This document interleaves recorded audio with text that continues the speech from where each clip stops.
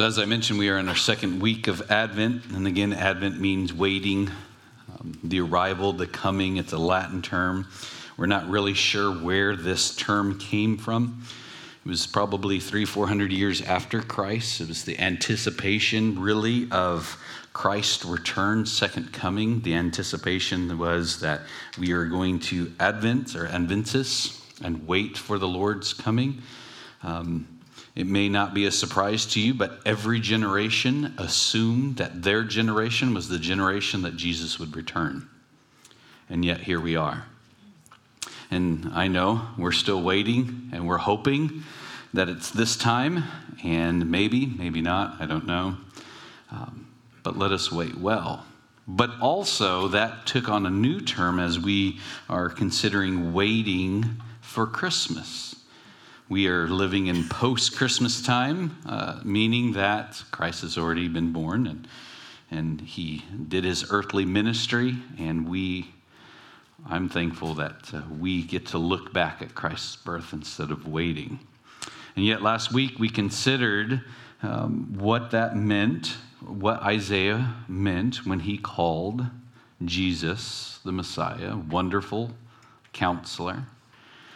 Today is Mighty God, and then we'll do Everlasting Father and Prince of Peace. And just quickly, just by way of just a quick review, is that word wonderful is Pele, which means too marvelous, too wonderful to be explained, surpassing the extraordinary, separated by distinguished action. But if you really want to get a good word picture of it, it means so wondrous, it's hard. It's so hard you can't put into words.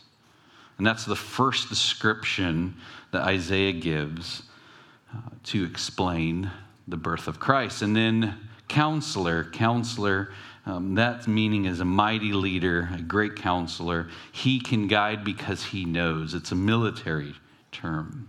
So this morning we are going to talk about mighty God. And I will be completely honest with you. This week, considering mighty God became very, very weighty. All of my insecurities played out greatly on Monday. How in the world am I going to spend however much time I open my mouth this morning and explain not only how mighty God is, but what does the word mighty mean? And then as I was considering, and hopefully you'll feel like I did, that's my goal, maybe a little bit. I haven't said this in a while, but essentially, preaching for me is I'm preaching to myself. I happen to look up every once in a while, and there you are. So the weight of the Lord, just this mighty weight, really it begins to grow this great shadow of how small I am. And then at first there's this insecurity of, I am little, so small, so tiny. And then I go through Job and all these weird things go on. But then there's this sense, at least it hit me on Wednesday, but that's exactly where I need to be. And that's exactly where Christ is. He is mighty. See, to consider what's going on during this time that Isaiah wrote this, it's mentioned last week, Ahaz is the king at this time. He was the father of Hezekiah, who we mentioned in Hebrews, and he is a bad king. And I said last week that he's probably top 3. The more I read about him, probably number 1 bad king of all time. He just is dumb. I don't know how else to say it. He's just one mistake after another. And I encourage you to read through Isaiah during this Advent season. I meant to say that. I highlighted it this week, so I make sure I say it. It's just encouraging to see what is going on, that God still cares despite leadership, despite ourselves. So Ahaz, earlier on in Isaiah comes and talks to Ahaz and says, do you want a sign from God? And he says, nope. Well, why would you not want a sign from God? It's because you don't want to have to change. So that's also considering, and very heavy as I was considering that, and very weighty. But so the Assyrians are waiting outside to come and take over. There's this whole deal that's taken place. So, and I've mentioned this multiple times, in response, he sacrifices one of his sons. He burns him up to a pagan god. He just doesn't want anything to do with God, who he is a representative of the King of Kings, and he doesn't want anything to do it. And then finally Isaiah comes and says, all right, I'm going to tell you a sign from God. And then he gives what we read, for a child is born to us, a son is given to us. The government will rest on his shoulders, and he will be called Wonderful Counselor, Mighty God. So as we consider Mighty God, I was just thinking, again, this weight of God being mighty and what it means. And over the last several days, I think I counted there have been 7 people or couples who've reached out in one form or another, and they wrote in some way that Christmas is hard for them. And I don't want to dismiss that. It can be hard. One person told me that it is very stressful and they actually don't like Christmas. Don't worry, you're not in here, so don't look around for that person. But it's hard, and it can be hard if we lose focus of what Christmas is all about. So I began to look up stats, because that's how I start most things about Christmas and how people view Christmas. And this is specifically as far as Pew Research says for Christians, that only about 57% of Christians are excited for Christmas, and this was 2021. What do you mean? You're not excited for Christmas was my reaction. But I think, and I understand because I've been there before, that if you lose sight of the meaning of Christmas, if you are more worried about what kind of food, how you're going to entertain, if you really do have to hang out with that fun uncle, that mean aunt, all the gifts, all of the expectations, then yes, Christmas is awful. But under the weight of mighty God, this promised Savior, perhaps it pales in comparison of what we feel like we need to offer during this Christmas time. So mighty God, when you hear the word mighty, what kind of image or what comes to your mind? Mighty. And the very first thing, you can judge me, the very first thing that I thought of outside of God, mighty, was WWF wrestlers as a small kid. Yep, I know it's WWE now, I think. I don't know. But that's Mighty Warrior. And I was going to show pictures, but I decided not to. That's the very first thing. The second is Mighty Mouse. I'm basic, I know. You already know that. If you're new, welcome. Those are the kind of pictures. Wrestlers, these big, huge, strong, buff men and women who fight, and then Mighty Mouse, a small little mouse that's so mighty and so strong because he won't give up. Then I really started considering what are some kind of display or actions that I consider mighty. What is mighty? In the original Hebrew, this word mighty means having a showing of great military authority and power, leadership, being heroic, valiant. Specifically, it means warrior champion. Now let's consider what that means in light of the names, the characteristics. So mighty counselor means undescribable, hard to explain, counselor leading from a place of authority, champion, mighty God. Whoa, that changes Christmas. It's also a similar word that we use, that was used when describing Goliath, the Philistines' champion. So it gives the impression, the connotation that he is a champion without any defeats, anything. It's also a description that Hebrew boys and girls would call their dad. Instead of Abba, they would also use this word, Gabar. My daddy is a champion. My daddy is the best. So with that idea, it comes to sight that God, he is a God who fights your battles. Its connection with the hero, a perfect record, the mighty one. It's not quite El Shaddai, El Shaddai means almighty. It's the same thing. But in Hebrew specifically, this word El Gabor means warrior God. Now I can get behind warrior God. That's exciting. But wait a minute, warrior God, I thought Isaiah wrote, for a child is born. Well, I do not consider children to be warriors. And that's exactly what is taking place here and what we are seeing again and again during this Advent season. God is so in charge, he does not need to meet our expectation of what we think he should do. That's at least a game changer for me. Whenever I take a step back and think, okay, God, you don't have to do it how I think you should.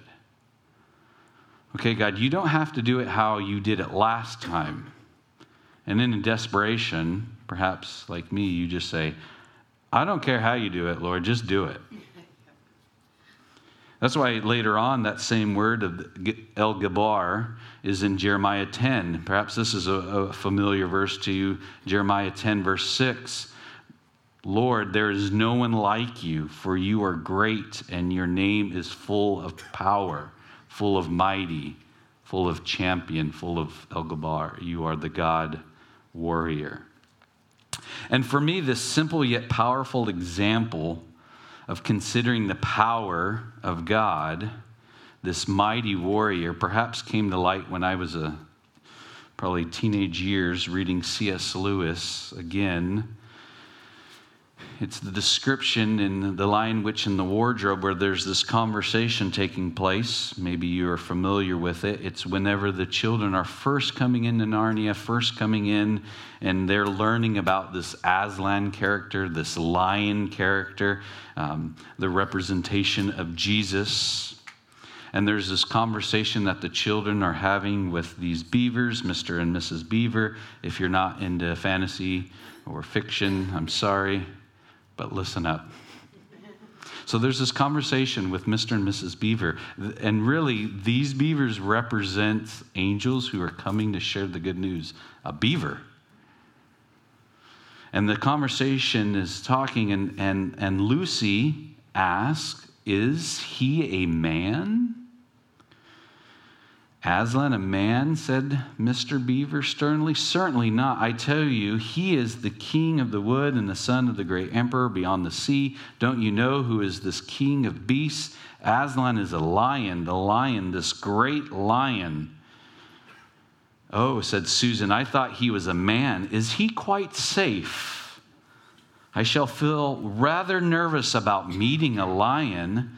That you will, dearie, and no mistake, said Mrs. Beaver. If there's anyone who can appear before Aslan with their knees knocking, they are either braver than most or just silly. And then here's the quote we have on the screen. Then he isn't safe, said Lucy. Safe, said Mr. Beaver. Didn't you hear what Mrs. Beaver tells you? Who said anything about safe? Of course he isn't safe. But he is good. He is the king, I tell you. That is the kind of warrior that we have. Is he safe? Safe. He's not a kitten. He's not a stuffed teddy bear. He is the Almighty God. In our waiting, last week we talked about waiting and how hard it is to wait, waiting for news, waiting for test results, waiting for Christmas, waiting for fill in the blank. And yet, while we are waiting, not only are we waiting with this wonderful person we cannot describe, we are waiting with this mighty warrior, God. I think perhaps, at least I know I do, is I forget who is holding me up. Not a little kitten again, but this mighty warrior king. So again, this morning, my hope is that we'll take a look at Jesus as mighty God. We'll look at him as he was in the beginning, and then what he did while he was on earth, what he offers us now, and what is to come. So let's start in the beginning. Not only is Isaiah showing that Jesus, the deity of Jesus, that Jesus is God, he is also showing that the plan of Christ to save the world was there at the start. Go to John John 1 through 5, we read, "In the beginning was the Word, and the Word was with God, and the Word was God. He was with God in the beginning. Through him all things were made. Without him nothing was made that has been made. In him was life, and that life was the light of all mankind, a light that shines in the darkness, and the darkness has not overcome it." If you want to, at least in my Bible, not my iPad, that's funny. In my Bible, I've written above the word Jesus. So I'm going to read it to you in that form. Again, John 1 through 5, instead of the Word, I'm going to say Jesus. "In the beginning was Jesus, and Jesus was with God, and Jesus was God. He was with God in the beginning, and through him all things were made." That changes things. This is God coming down from the start, from the very beginning. This is the hang-up that many Jewish people who do not believe in Jesus run into. First of all, they don't use the New Testament at all, but even in Isaiah, reading through some of their commentaries about Isaiah 9:6, they're saying, no, this isn't Jesus. This is just someone that God is sending. Maybe it's Hezekiah, maybe it is, and then fill in the blank of people. The hang-up here is mighty God. There's no way around it. I'm not a Hebrew scholar, but reading people who are, it is clear this mighty God is God from the beginning. And then he has come to earth. So as you read throughout the Gospels, at least in the Gospel, there records 37 miracles that Jesus performed. You can argue probably that there's more, but very clearly when it says miracle or signs or wonders, there's 37. Most of them are recorded in Mark's Gospel. And then, of course, throughout the New Testament, there's words that refer to Jesus' miracle, power, sign, and wonder, primarily Paul. But every miracle of Jesus serves a specific purpose in God's plan of salvation for humankind. See, when Jesus came, this mighty warrior, when he came to redeem the world, he didn't come and perform these signs and wonders and miracles as a parlor trick or just simply to show his power. It was to first show that he is God. Second, to point to salvation through him. He didn't just say, "Hey, watch this trick," and did a trick. Even if you consider it, he came in such a mighty way. He did things in such a grand way. He, however, did things in such a grand way that we may not even consider grand or mighty. Think about it. If you were coming to save the world, you had every angel army at your fingertips. Would you choose to come as a baby? I would come down on a helicopter, I don't know. It's a good thing I'm not Jesus. Something, or flying down on the angels, or a chariot. I don't know. I'm weird. But whatever. Would you come down as a baby? I think that would be my last option. Essentially what Jesus is saying, I am so mighty that I'm going to come as the weakest and most vulnerable thing imaginable, a baby, and there isn't a single thing Satan can do about it. What a champion. Even considering that a little bit more, sports reference, I was reading baseball pitchers who throughout history said, "I'm going to tell you exactly what I'm going to throw, and there's nothing you can do to hit it." Whoa, that's confidence. Essentially, again, Jesus saying, I'm going to come as the most vulnerable, in the most vulnerable position, a baby. I am going to be such a champion. I am such a champion. There isn't anything you can do to stop me. Now, perhaps whenever you think of Christmas, you think of little baby Jesus, but little baby Jesus was in Mary's womb, right at the Holy Spirit's conception. And then a baby. Even if beyond that, consider what Jesus Christ, his first miracle was. What was his first miracle recorded? Water to wine. I mean, he didn't heal someone. He didn't hover. He didn't float. He turned water into wine. Such a basic need, but yet that is the way that he presented himself. Again, just considering if perhaps you think it was sacrilegious to consider how you would come down as Jesus, what would be your first miracle? Don't make up a miracle. Just look through all the miracles. Which one would have been your first? If the very first time you were going to display your ability as a miracle worker, display over the natural, supernatural, what would it be? And it's interesting what Mary tells the servants too. We won't look at it for the sake of time, but she said, do whatever he tells you to do. And the first thing, actually, as you consider turning water into wine, the very first thing that he did is he made the impossible possible. That's a champion. He is, Isaiah's telling, he is our divine hero, our champion defender, also described in various Old Testament references. Just think of Deuteronomy 10, 17 through 22. Listen to this description. I was going to save it for the end, but I get ahead of myself. For the Lord your God is the God of gods and Lord of lords. He is the greatest God, the mighty and awesome God who shows no partiality and cannot be bribed. He ensures that orphans and widows receive justice. He shows love to the foreigners living among you and gives them food and clothing. So you too must show love to foreigners, for you yourselves were once foreigners in the land of Egypt. You must fear the Lord your God and worship him and cling to him. Your oath must be in his name alone. He alone is your God, the only one who is worthy of our praise, your praise. The one who has done these mighty miracles, same word, these victorious grand champion miracles that you have seen with your own eyes when your ancestors went down into Egypt. There were only 70 of them, but now the Lord your God has made you as numerous as the stars in the sky. But you see that introduction and what Moses is describing? 2 times he calls God mighty. Verse 17, the mighty and awesome God, the hero and awesome God. Awesome is another descriptor of what we looked at, miraculous God.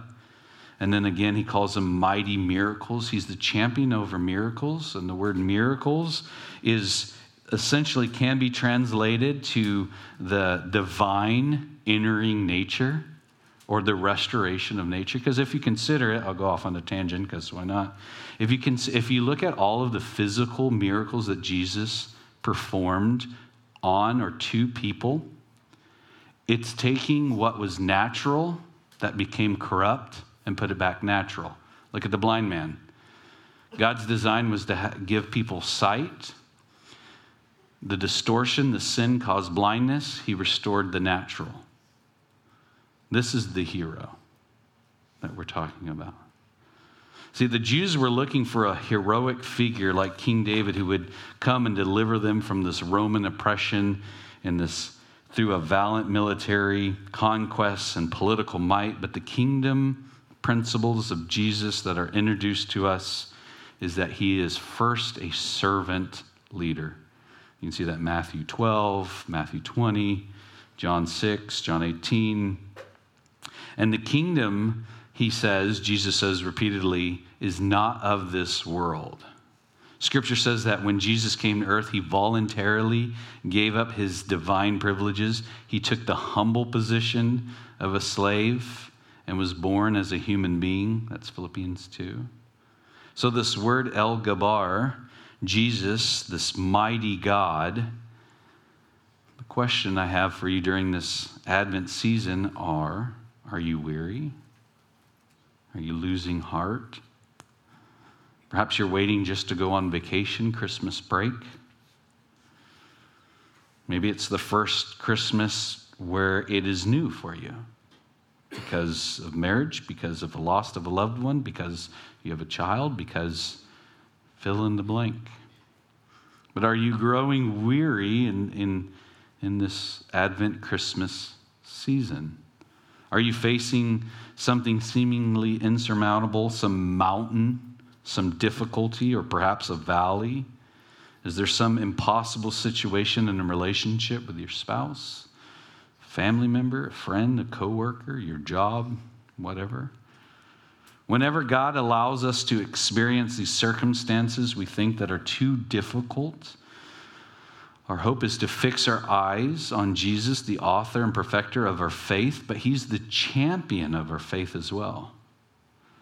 Choosing to consider who Christ is as he endured this world.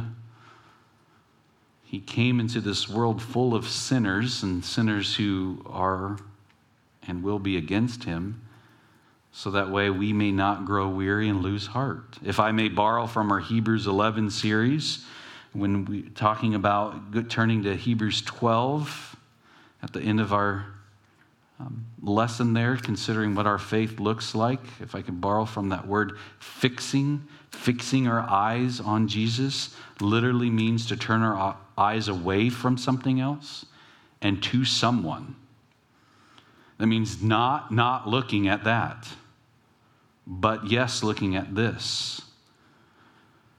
This fight of turning our gaze away from our difficulties and instead steadfastly fixing them on something else, in this case, someone else.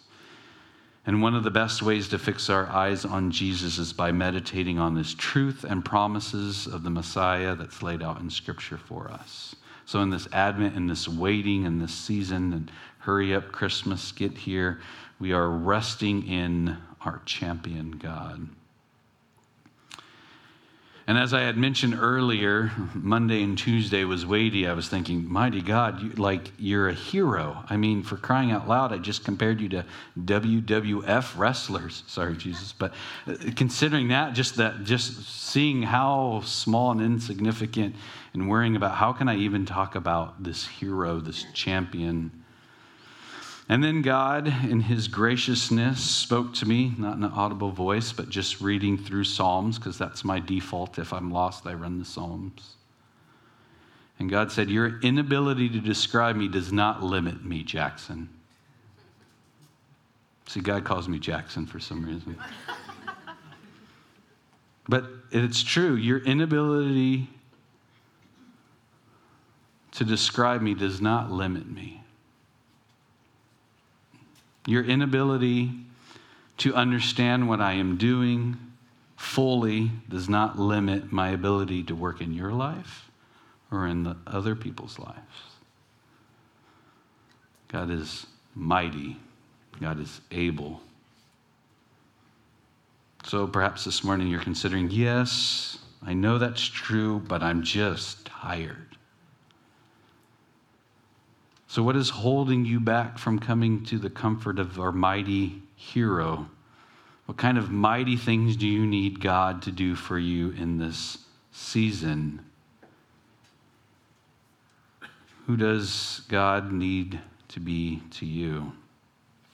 He is, in Hebrews 10, the Spirit of grace. We need to turn our eyes away again from the difficulty and focus on the mighty name of God. Great is He. He is mighty to save. I'll just quickly read some of the Psalms. I don't have them up. I wasn't planning on necessarily reading them, but I saved them just in case. Some of the Psalms I turned to, I'll just quickly read them to adjust my thinking. Psalm 45:3, God is clothed in splendor and majesty. Psalm 50, verse 1, mighty God of authority. Psalm 45, mighty God is established in victory. God doesn't need me to be victorious. And for you who are a believer, while you're sitting here in your seat and perhaps you are, again, going through your days ahead, thinking about what you have to do tomorrow back at work, considering how Thanksgiving went and looking to Christmas ahead, and you're thinking, if only I knew this about God. If there was, in other words, if I feel like if I knew more about God, or if I knew something more about God, then I would surrender this to Him. I just need to know a little bit more about God. Somebody recently told me, I think it's neat that you go through the Hebrew and the Greek Makes me understand God more. I said, that's great. It's just a describing tool. It isn't meant to be anything more than just help us understand him. But this concern, if I just knew more about God. I like what Oswald Chambers says about that. In his devotion, My Utmost for His Highest, I think it was 7 days ago, last Saturday night, he said, you do not need to know more about God. You simply need to listen and follow what you already know.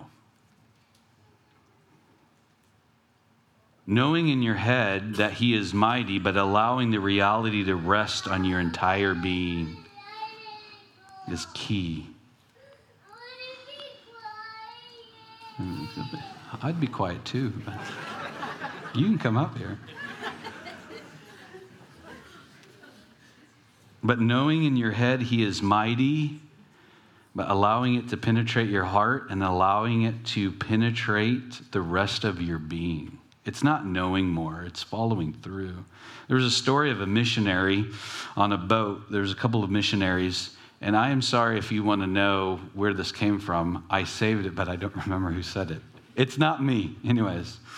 So there's a story of these missionaries, and it was in the 1940s, and these missionaries were on a boat, in this large boat in the middle of the Indian Sea, and there was this huge storm coming, and their whole hope was to transport Bibles into India, and well, sneak them in really. And the storm was so bad, and it got so bad the captain told everybody to go to the bottom of the boat and just wait.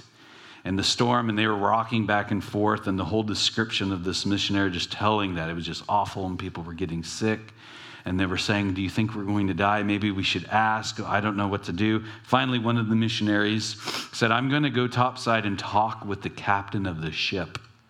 So he climbs up, and as the wind is blowing and the rain is coming, and he describes how he didn't know if it was the rain or the sea, but it didn't matter. The swells were so huge you couldn't see anything. It was so dark. And he comes up to the captain, and even before this missionary, this man can get a single word up, the captain spins around and gives the missionary the biggest smile and a slight nod. Then the missionary climbs back down to the bottom, and the people ask, well, what did the captain say? Everything is fine. He is in complete control. See, the missionary later reflects.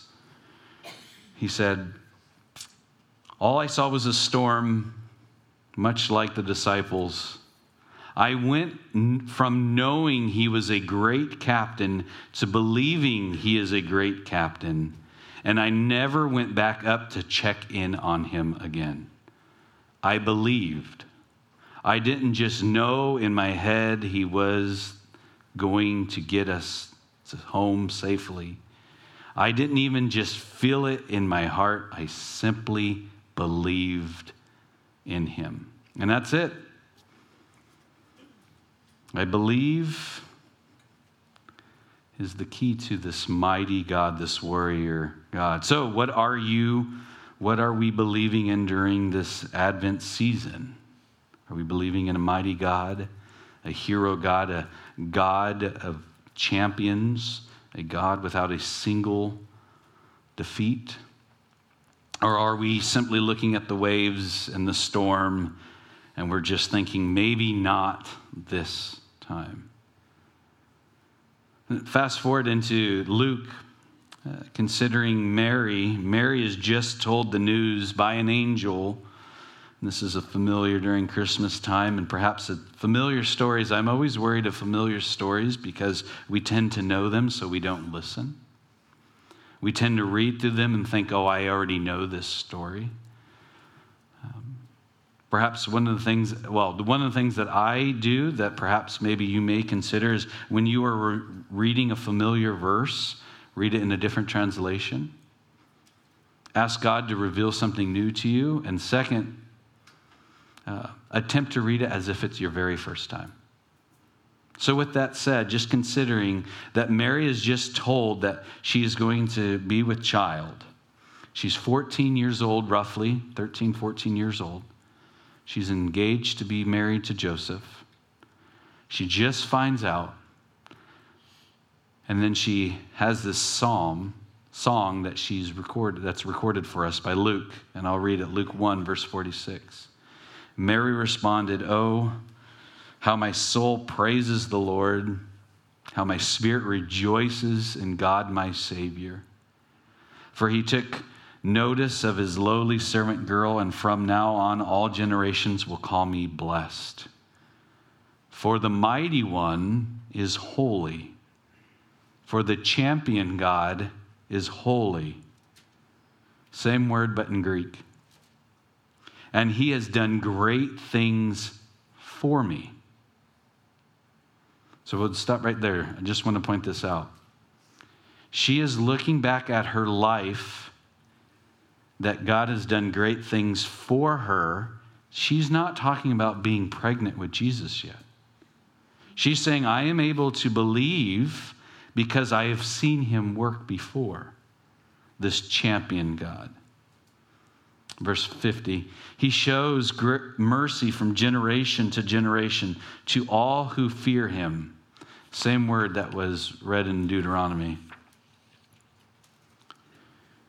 His mighty arm has done tremendous things. He has scattered the proud and the haughty ones. He has brought down princes from their thrones and exalted the humble.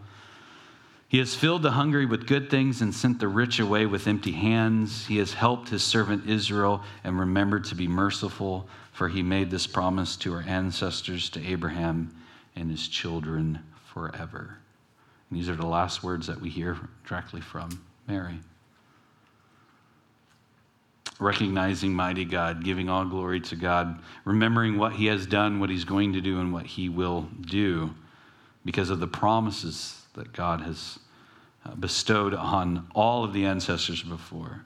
This mighty God has manifestation of Isaiah's prophecy will only be fully seen yet in the second coming of Christ. Nevertheless, in every aspect of Christ's life and ministry, from his ascension to Jesus operating with divine power and authority. Even the Apostle Paul says, people of Israel, listen. God publicly endorsed Jesus the Nazarene.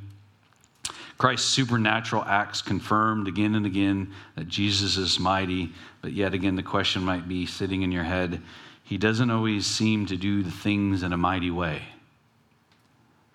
But consider again how Jesus shows his strength is not the way that we do.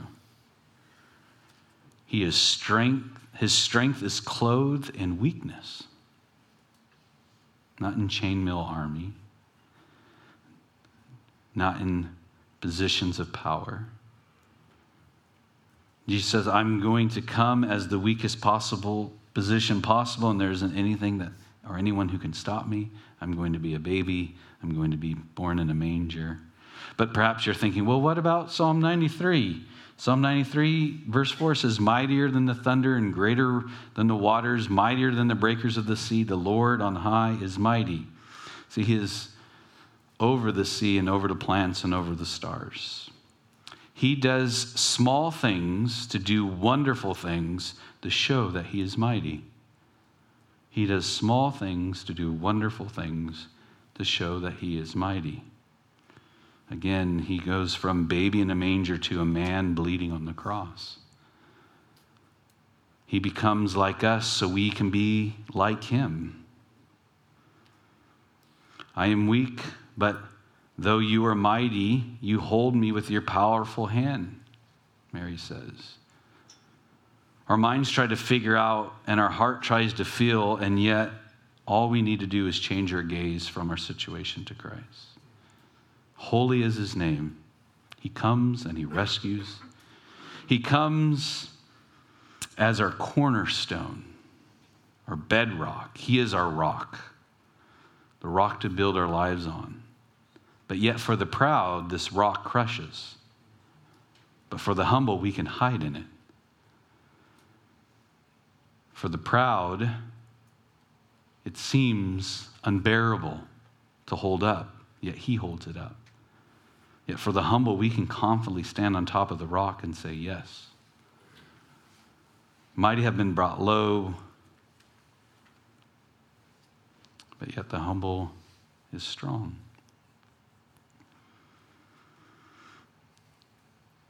I asked somebody to explain to me why they thought God was mighty, and he told a story, this fabulous story of there was no answer, so he got out of his truck, dropped to his knees. I won't tell you who it is, but he said after he threw up, he got on his knees and he prayed, and he said, I prayed because God is mighty. And God delivered. So what kind of things, again, come to your mind when you think of mighty? Again, your inability to describe him, to even think of him, does not limit his ability to work in your life. Again, this first Advent that we're going to celebrate in a couple of weeks, this first Christmas, brought relief from our sins. And the second Advent, the second coming, will bring relief from our suffering. That's why in Revelation 1:8, he says, I am the Alpha and Omega, the beginning and the end, says the Lord. I am the one who is, who always was, and who is still to come, the Almighty One, the champion God. Again, Isaiah is not only talking about the birth, but the return, and yet who is this mighty hero to you this morning? As you consider that and consider the strength of Christ, considering as you view him as your mighty warrior, do you view him as someone who can change your life? Ahaz missed the point in Isaiah 9. I pray that we don't. And then going back to C.S. Lewis, then he isn't safe, said Lucy. Safe, said Mr. Beaver. Don't you hear what Mrs. Beaver tells you? Who said anything about safe? Of course he isn't safe, but he is good. He's the king. Let's pray. Lord God, thank you so much for being our champion, our mighty hero.